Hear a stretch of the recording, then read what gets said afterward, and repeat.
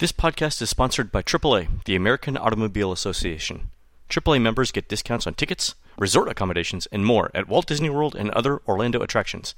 If you book a qualifying Walt Disney World Resort vacation package at select AAA offices, you'll receive a free subscription to touringplans.com, as well as dedicated trip planning resources just for AAA clients. Go to AAA.com or ask your local AAA travel agent for more details on this offer. Welcome back to another edition of the Unofficial Guide Disney Dish podcast with Jim Hill. I'm Len Testa, and again, we're continuing our story of Disneyland. Jim and I are out on the West Coast, and in the last episode we went over the history of how Disneyland got built, the decision-making process, all the way through what happened the night before opening day. It was a great show. We're back again with Jim, and we thought we'd start off in Main Street. And what we're going to do is we're going to walk through Main Street, and Jim is going to tell us what Main Street was like when it opened, what people saw, and sort of what Walt was going for with the original idea. So with that, I'd like to welcome back Jim to the show. Jim, how's it going? Not bad. I mean, we're at Disneyland. How bad can it be? Exactly. It is the happiest place on earth. Mm-hmm. All right, so we're out in front of the train station. We see the Disneyland train station sign. It says population 500 million, elevation 138 feet. And this is what people saw, Jim, when they first walked into to Disneyland. Yeah. And to be honest, the train station, this is a great place to start, because to be honest, if you go 5,000 feet up, you actually get what Disneyland is, all right? Disneyland is the world's largest train set, okay? In fact, Walt had one in his backyard, had a little miniature train. He wanted a big one, just like Ward Kimball. And God love him, he got it. But again, this is Walt's train set. And Walt wanted to try to start his train set off with, a great station that sort of reflected, the turn of the century feel that he wanted for the entrance of his park. Why did he want turn of the century? Well, that's, again, this is Walt. This is, the king of Americana. Okay. And that's right. He loved America. Yeah. He was just about as American as anyone could be. I'm quoting Carousel of Progress now. And he loved the American family. That's right.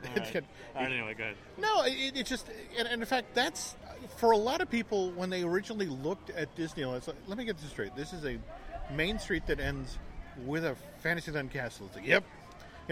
And when you looked at it first, in fact, when Herbie Ryman drew up the plan, and you're going to take this to the bankers. Yep.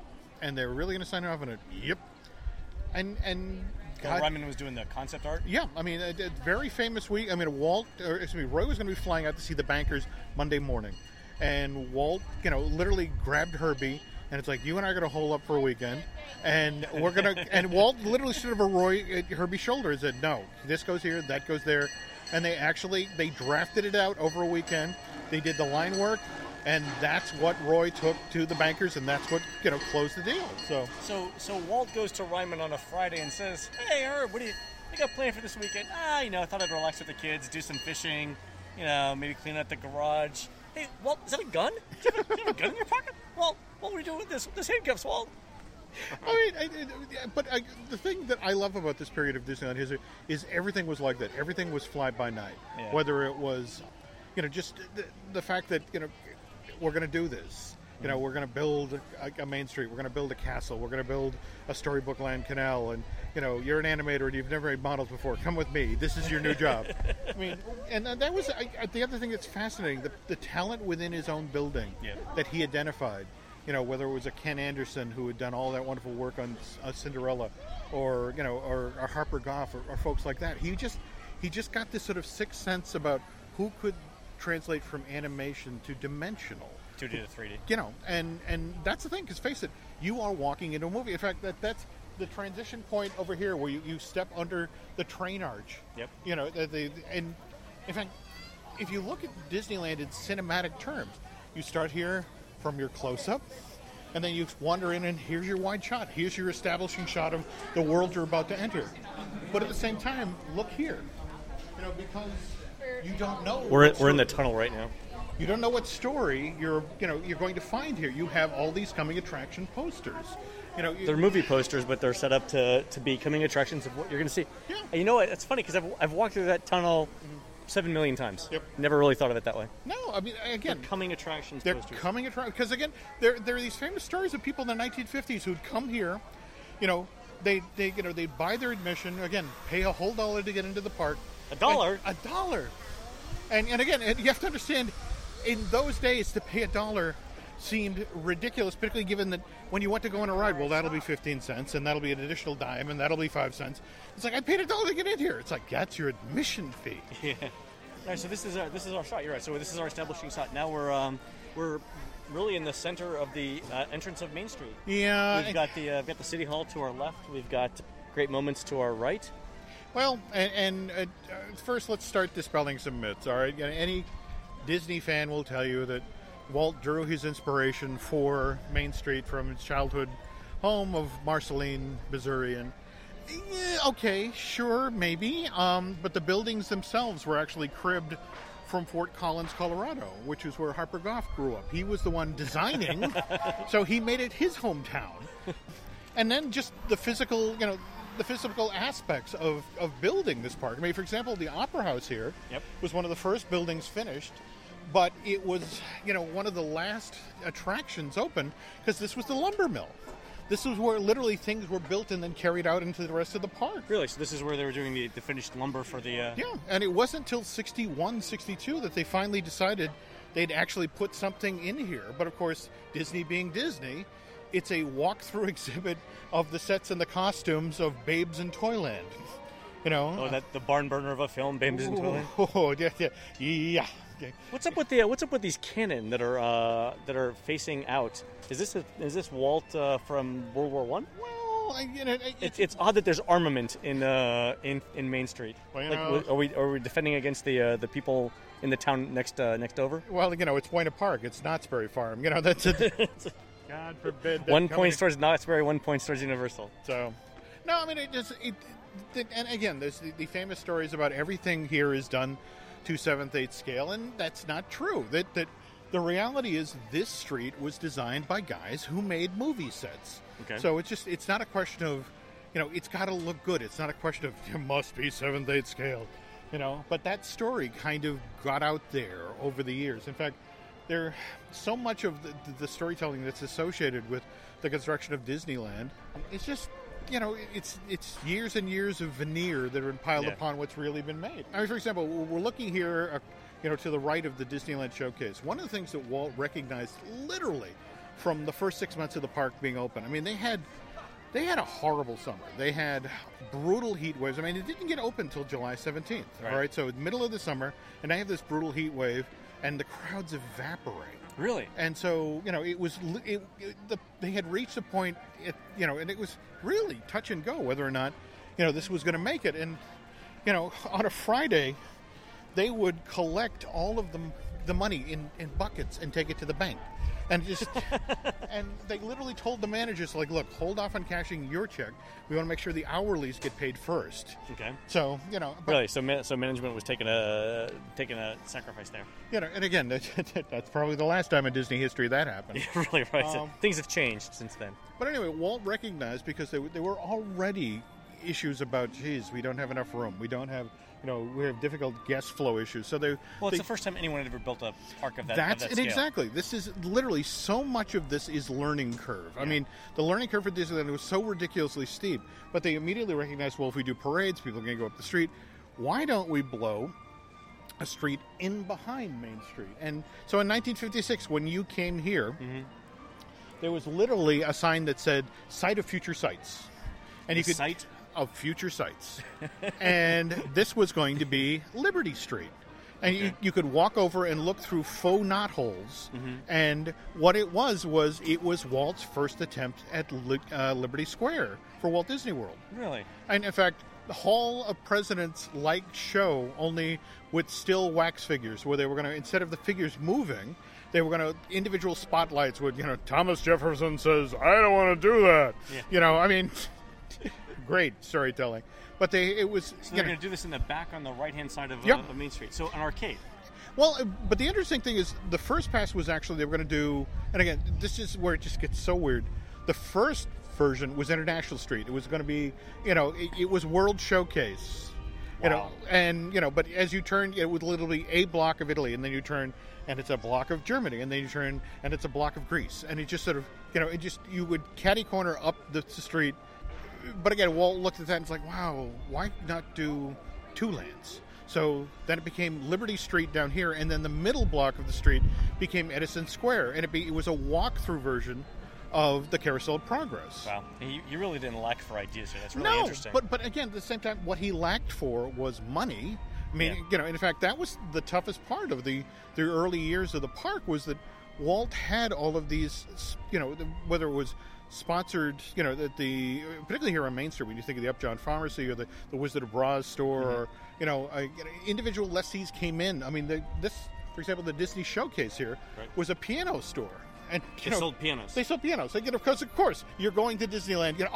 I forgot. I had to get the piano today. But can you have that delivered to your car? Or? Well, there you go.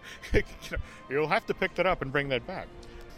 But no, I mean, this was the thing that he needed to fill these storefronts. And again, as we were talking earlier about C.V. Wood, he cut some amazing deals and got some very strange people in here. So we're walking down the Main Street now, and one of the things I've always liked about Disneyland is that they kept the Main Street cinema. And was that there when the park first opened? It was, but it was again, because this was Walt being authentic. Mm-hmm. They weren't showing Steamboat Willie. They weren't showing Disney cartoons. They were showing silent films. In fact, they showed Phantom of the Opera in here. Oh, great! And what was great about it is that, and again, you got to understand, early on, they didn't have characters in this park. When you see the in the film of the opening day parade, those are from Shipsad Johnson's Ice Follies. They got them. They literally came in for the day. Really? Those were the costumes for the ice show. Wow. So the only character costume for the longest time was a guy in a Phantom of the Opera mask who would lurk in the theater and occasionally run out and frighten people here on Main Street. That's not creepy at all. So what was Main Street like back on opening day? Oh, it was charming, but kind of unworkable. I mean, they were kind of learning the hard way. For example, about well, first of all, the asphalt had just been poured, so it's a cheap San Diego asphalt. Cheap San Diego asphalt. So a lot of people were walking down the street and losing their high heels. That's the other thing, frankly. When you look at the early footage of Disneyland, you see people used to dress up coming to Disneyland. Here are families in coats and ties and girls in little white gloves, because this is a big deal to come out to this Anaheim, to this Disneyland thing that's been advertised on television for so long. It's like when people used to dress up to go on the plane. Now you're lucky if you get them in sweats. Oh God, yeah. But again, right here would have been your entrance to Edison Square. We've stopped at the... We're on the cul-de-sac, first cul-de-sac to the right now. Mm-hmm. So this would have been, this is where lockers are right now. Yep. And it would have been Edison Street. Yeah, the idea was that instead of the theater go-around idea, you literally walk from room to room to room, and they did the history of the electrical light. So... people back then thought that was fascinating. Well, or would have. It was more to the effect of, again, nothing. It was period appropriate. I get that. And nothing like this had been tried. And more to the point, this was. Now you have to understand that for people growing up in the 1950s, this was the world of their grandparents. This really did connect with them in a big way. They remembered this from going to see Grandma. So this was nostalgia for them. Absolutely. Now and in fact, this becomes kind of an issue with all of the new theme parks that Disney's building, because it's kind of become the default when you do a new Disneyland around the world, you do a Main Street. Yep. And for example, for Hong Kong, there was this long argument about why are we doing turn of the century America? This means nothing to these people. Yeah, it's I mean, for us, it's sort of like, now obviously no one alive grew up in, Fort Collins or Marceline. Yep. But now for people who know Disney theme parks, this is really just scene setting. No, you have to have one of these things. It's like opening credits. You have to do it, right? Well, what they did, in fact, Tim Delaney did this amazing, the notion of, well, why don't we just, look, they're coming to Disney, why don't we fill the street with Disney buildings? So, for example, you walk down the street and here is the Darlings home, and this is for which park? This was the original pass for Hong Kong. Their Main Street was going to be, for example, the restaurant from Ratatouille will be slotted right next to the Darlings house, and you could see the window ledge where Peter Pan, with the window that was open for Peter to come in and out. But an entire street of iconic Disney buildings from the various films. That's interesting. And so where people couldn't relate necessarily to turn of the century Americana, they could still relate if they knew the film catalog. That's it exactly. And but again, Disney being Disney, they defaulted to the safe choice. I mean, even with Euro Disneyland, the original take there was we've done turn of the century over and over at this point. We've done it Tokyo, we've done it Orlando, we've done it Anaheim. Why don't we do something different? And their original version was going to be 1920s. You were going to have flappers, you were going to have gangsters. In fact, the Waltz restaurant that's there.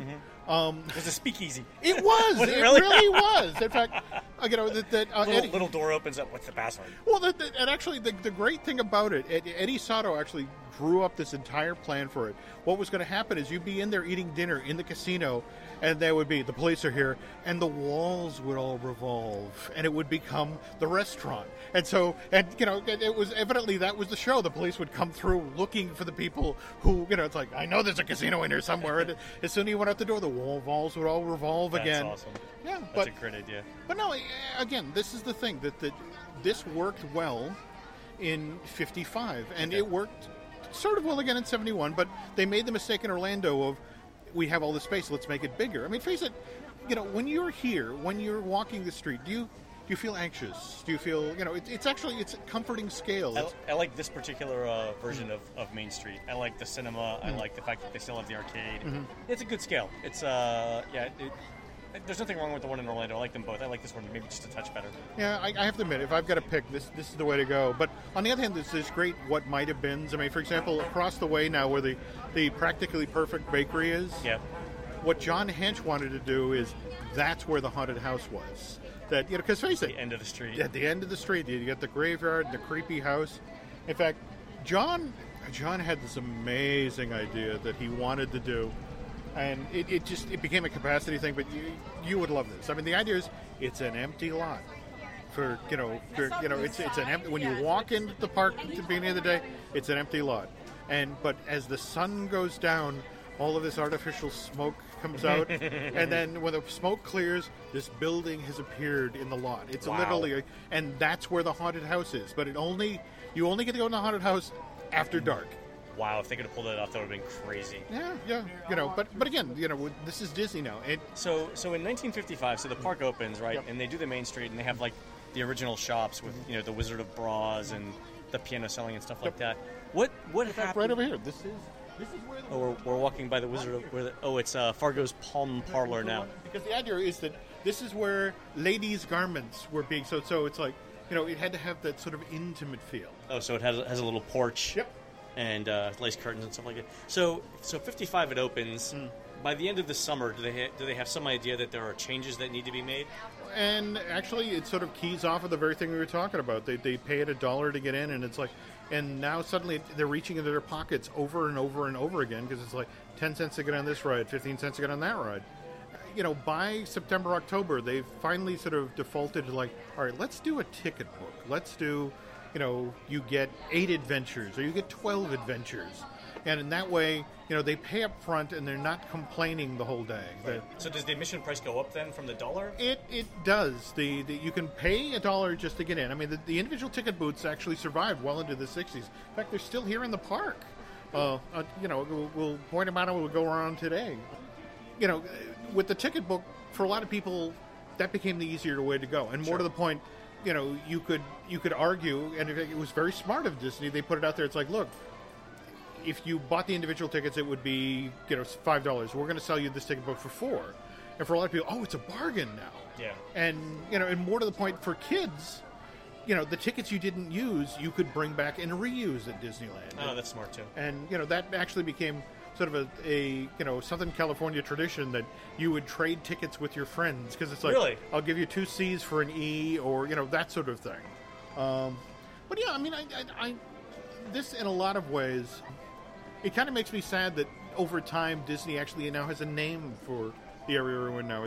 It's gone from being a main street in all the parks. The in-house term for this is a retail corridor. Yeah. So.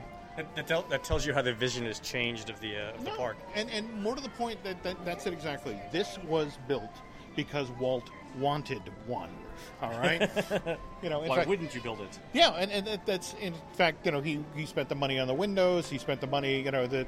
I will tell you though that for the 30th anniversary of Disneyland, I was lucky enough to be a reporter, and one of the weird perks of that event is because they had a 30-hour-long party, and but noon one day they're like of the day of the event, it's like, well, we're going to go up on the rooftop and take pictures of walking in the street. Do you want to come with? And it's like, yes. and that was the thing, to get up there. It's so charming and looks so wonderful down here. You get up there and it's like, oh my God, you're stepping on plywood from 1955. And it's like, oh, don't lean on the cupola. We'll kill somebody. When you fall, you'll hit there on the bricks. Yeah. So I mean, it's a but again, it's a different world up there. Okay, just like Bert says a different. I've been on the roofs before. There we go. Not here, but in World. All right, so going back to the original idea of Disneyland, Walt had his transition experience, his introduction to the park. So it's Main Street, and from there, you got to the central hub. And what was the idea of a hub and spoke system? Something that Walt had originally come up with? Was that was part of the park originally? Well, that was there from day one. But again, this is because Walt had spent all of that time visiting other parks. I mean, whether it was Tivoli Gardens or going, down and doing the amusement piers in California. And just the notion of, okay, we need to orient people. We need to, for example, you get to the hub here, literally the hub of the park. It's like castle in front of me. And back in the day, it's like if you look to your left, you could see the steamboat, and you could hear the whistle, or you could look off to the right, and you could see, the rocket ship to the moon. Right. And it's like, okay, I'm orientated, and that way, when it came time to leave at the end of the day, it's like, where am I? Oh, I know how to get back. And that's important because, to your point earlier in the previous podcast, you said there's one entrance and one exit. Yep. So, unlike other theme parks, there's only one way around. So we're standing here, and this is right at the entrance of the central hub, and on an earlier episode with Sam Genoway, Sam had talked about how in Walt Disney World, that's the horse walking, by the way, with the trolley. So Sam had said that you can stand here and you can see dynamic movement in different areas, and it's true. So you can see cars going by on the Matterhorn. You can see the water running on the Matterhorn. You can see the spinning of the Astro Orbiter, which sort of beckons you to Tomorrowland. Over to the right, you would have seen. Well, now you see Frontierland, but at one point, I guess if the trees weren't there, you would have seen the steamboat. Yes. Oh, interesting. All right, cool. So from here, where do we go, Jim? Well, why don't we take a look at Adventureland, which was home of the original equivalent of an e-ticket. All right, great. So we'll wrap up the Main Street episode, and we'll pick up on Adventureland next time. For Jim Hill, this is Len Testa. You've been listening to the Unofficial Guide Disney Dish podcast with Jim Hill. Please rate us on iTunes and tell us what you'd like to see on the next show. Thanks, and we'll see you soon.